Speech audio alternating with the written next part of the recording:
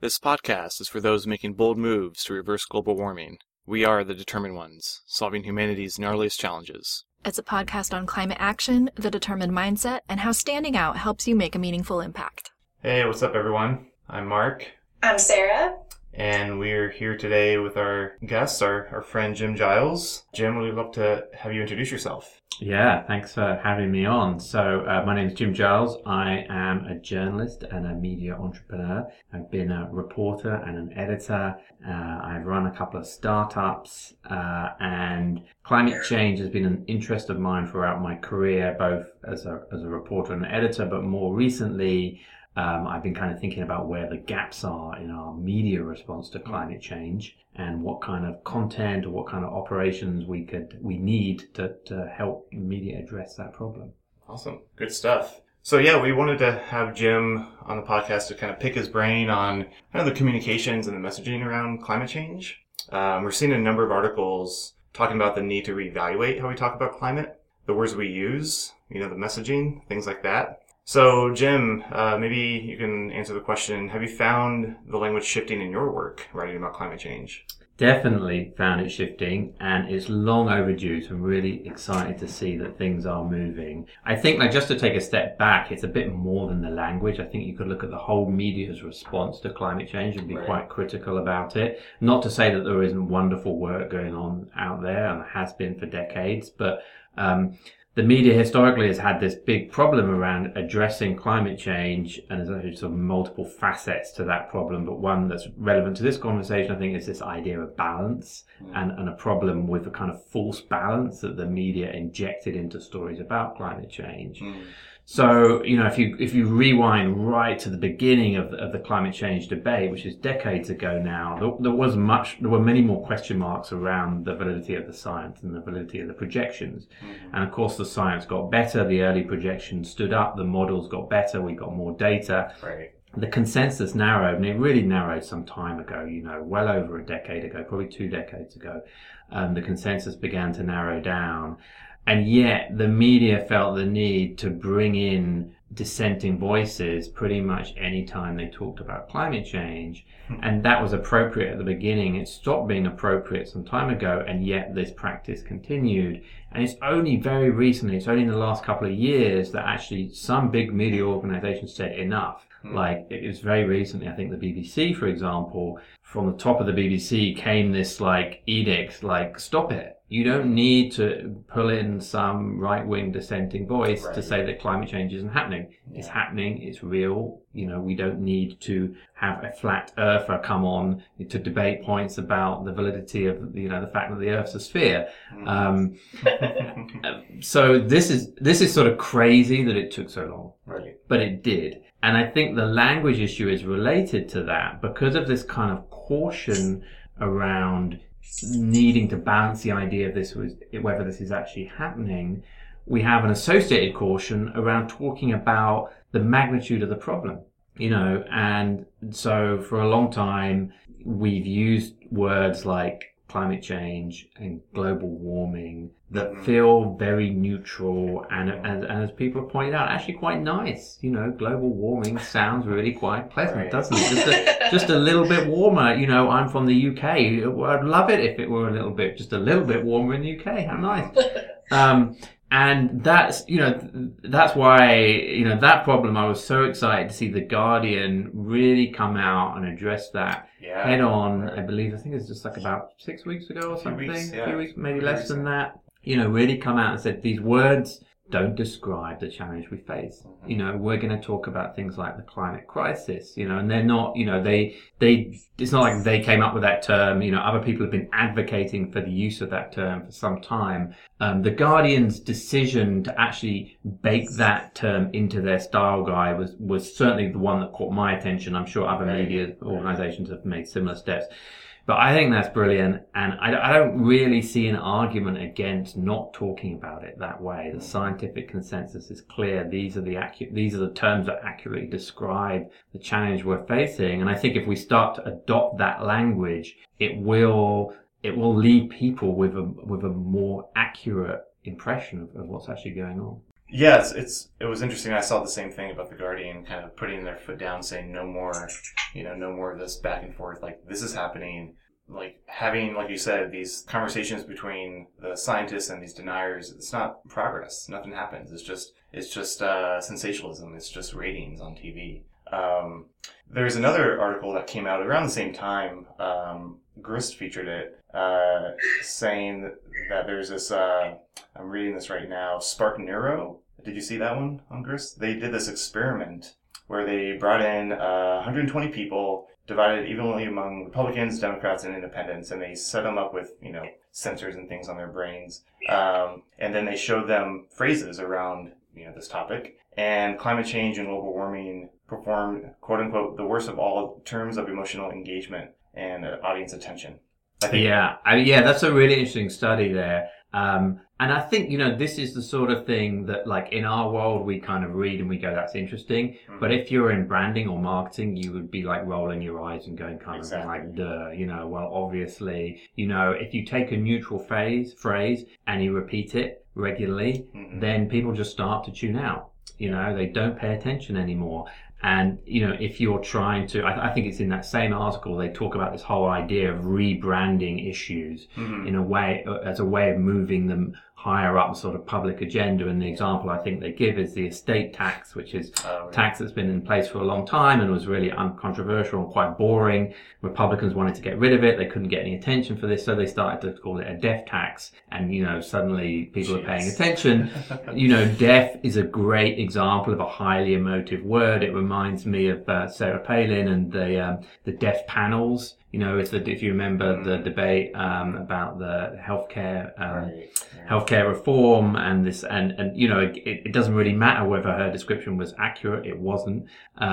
It's a very emotive word. It grabs your attention. It gets you out of whatever you're thinking about. And so I think there is, although I would advocate for moving to climate crisis over climate change because it's scientifically accurate, it does have the side benefit of being a word being a phrase that gets people's attention, as it should, given the magnitude of the challenge. Until we use it so much that it no longer resonates and we have to come up with something else. I think that will be an ongoing challenge, like all of this work is a combination of wanting to stay true to the science and wanting to use like all our creative storytelling and branding and marketing skills to continue to get people engaged in that challenge, and it's always, you're always sort of trying to juggle the two. And I think like, it's a sort of non-negotiable in terms of the science. You have to accurately represent the science, otherwise you're not doing your job. Of course. But there's a creative element to how you convey that as well. Yeah. Exactly. Well said.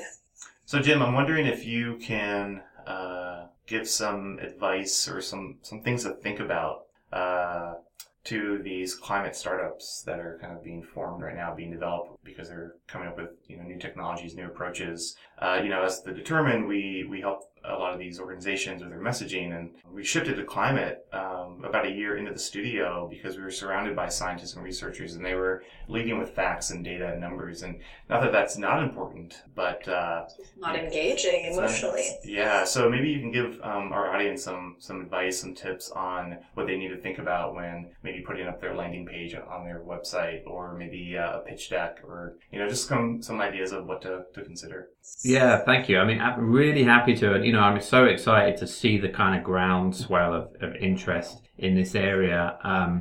I think what we're seeing is a shift in public sort of perception of the climate crisis, away from a feeling of kind of hopelessness towards a feeling of, in the best case, opportunity. Mm-hmm. But even if it's not like the opportunity for a better future, it is at least a feeling of hope that we can do something to avert the worst consequences of climate change. Mm-hmm. And I think that, if I was involved in a startup working in carbon removal or some other aspect of climate change, I would definitely be wanting to tap into that. You can see it's a big part of the millennial response to climate change, but also groups like Sunrise. It's not I feel with those demographics, you're not really seeing a ton of interest in debating the science. You're seeing much more of a demand for solutions, an insistence that we must do something about it right now, and a desire to be excited about those solutions, and to be able to act on them. So, I'm always thinking like, well, how do you use language that captures that? So one example that I've come up against recently is, so I'm involved in a conference called Verge, which takes place in Oakland on October, and I'm programming. It's a large conference, and I'm programming out one bit of the conference, which is focusing on the emerging carbon economy. And there are a handful of products that we're thinking about featuring, which actually, if you do a full life cycle analysis of these products, you find that they draw down and store more carbon than they emit. So it's a really, really exciting idea. And there are, certainly less than 10 of these products I've ever come across. So it's a completely new idea.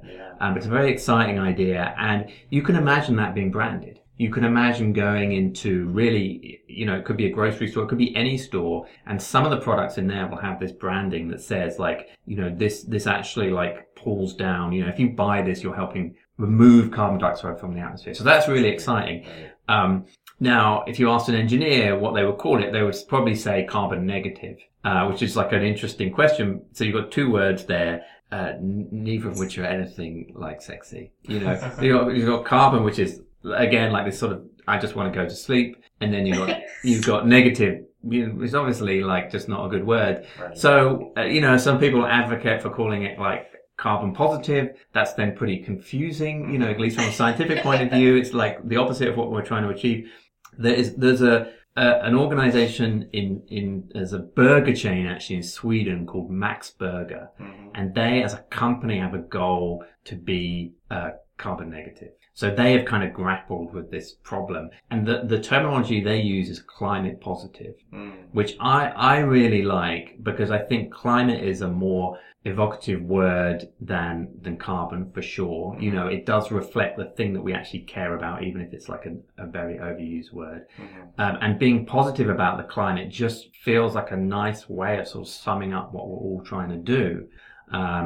And it's very succinct, and I can imagine it being, part of quite a cool branding campaign. So this is very nascent. There isn't like a company out there like really advocating for a climate positive certification, but I think there probably should be. I'm really excited in the potential of that. And I just think it's a good example of a way of sort of capturing this idea of opportunity, and empowerment. It's like, here's something you can do. You can go and buy climate positive products. Yeah, great. That's amazing. In your intro, you said that you were focusing now on covering some of the gaps that exist in climate coverage. Is that kind of what you're talking about, is covering some of the new technologies and opportunities? I think definitely solutions-focused journalism around climate change is something we need more of. There's actually, although people tend to kind of say, I think it's a common kind of lament that there isn't enough good information in the world. If only we had better coverage of climate change, then everyone would understand what's happening. I don't think that's true at all. If you go and look out there are many fantastic reporters and editors and publications who are focused on climate change. There's particularly on the science side of things. So that is very well taken care of. There's a problem that information is not getting across, but that's kind of a different conversation. It's not like more content is needed. If you look at the kind of solutions focused stuff, the stuff that would empower people and allow them to sort of shift away from feeling, God, this is hopeless, towards this is something I can go do this afternoon. There's actually not much of that, and there's a few organizations, that I'm working with that we're trying to kind of figure out like what might more content in this area look like, what's the revenue model, who do we need to get it to, those kind of questions. I see a big gap there, and I'm also just talking to journalists. I see an awareness of this gap, so I would expect to see a lot more activity in that area over the next few years. Great. Yeah, and maybe we can end on this. You mentioned this just a few minutes ago. Sarah and I, we've been, working with climate organizations for a good while now, and personally, my outlook on what we're dealing with, our climate crisis, my outlook has changed. I'm more hopeful. I'm looking at things in a more positive way. Our friend Dori Mauser from Carbon 180, she has a quote. We don't need any more doom and gloom. We should look at this as more of a doom and boom opportunity, where we can see opportunities in creating new jobs and new economies, creating a new way of living. I feel like the organizations that we're working with and that we want to work with are creating those solutions that can provide those that new way of living, the different lifestyle. So I feel like we're kind of seeing a shift in the amount of organizations taking a more positive outlook on this. I mean, even just Sarah and I were talking about this a couple weeks ago with another friend of ours about what is it, Sarah? The Cli-Fi? Hope punk? Hope punk, Cli-Fi, solar punk, like just this new writing genre and illustrations that highlight more positive outlooks of the world if we were to solve or address climate. So I feel like there's no more doom and gloom conversation. We've had that for many, many years, and that doesn't progress anywhere. That doesn't move us forward. Doesn't inspire anybody. Doesn't inspire, exactly. And so it's been really interesting seeing this right now as we speak, seeing this shift in terms of, instead of glass half empty, glass half full. So. Yeah, totally. And I'm really glad, there's people like you who are getting involved and bringing your sort of like creative talents to this area, because a lot of the most hopeful stories are locked up in engineering companies, in labs, in warehouses, and oftentimes I feel like these groups, they don't sort of even realize what stories they're sitting on. Mm-hmm. They're doing amazing world-changing work. And of course, they're engineers. They're not storytellers. They're just focusing on the engineering. But if we can get more collaborative projects going, I think we can really we can bring the excitement that we feel, because we're familiar with these companies and now we're super excited about what they can achieve. Right. I think we can get that out there in the world and sort of start to change the debate about climate. Yeah. Almost say climate change, our climate crisis. Our climate crisis. Our climate crisis. And Jim, if people want to follow up with you after listening to this, what's the best way to get in touch with you? The best way is probably just to send me an email at jg@jimgiles.net. So that's JIMGILES.net. Awesome. Yeah, we'll include that in the show notes. Jim, this was fun, man. Yeah, thanks so much for having me on. Appreciate your time and keep up the good work. And appreciate it. Thank you. Thank you. If you are one of the bold rebels building a product that addresses our climate crisis, we can help you set yourself apart and amplify your climate impact. You can learn more about us at thedetermined.co. Yeah, thanks for listening. If you know anyone who might enjoy this podcast, feel free to share.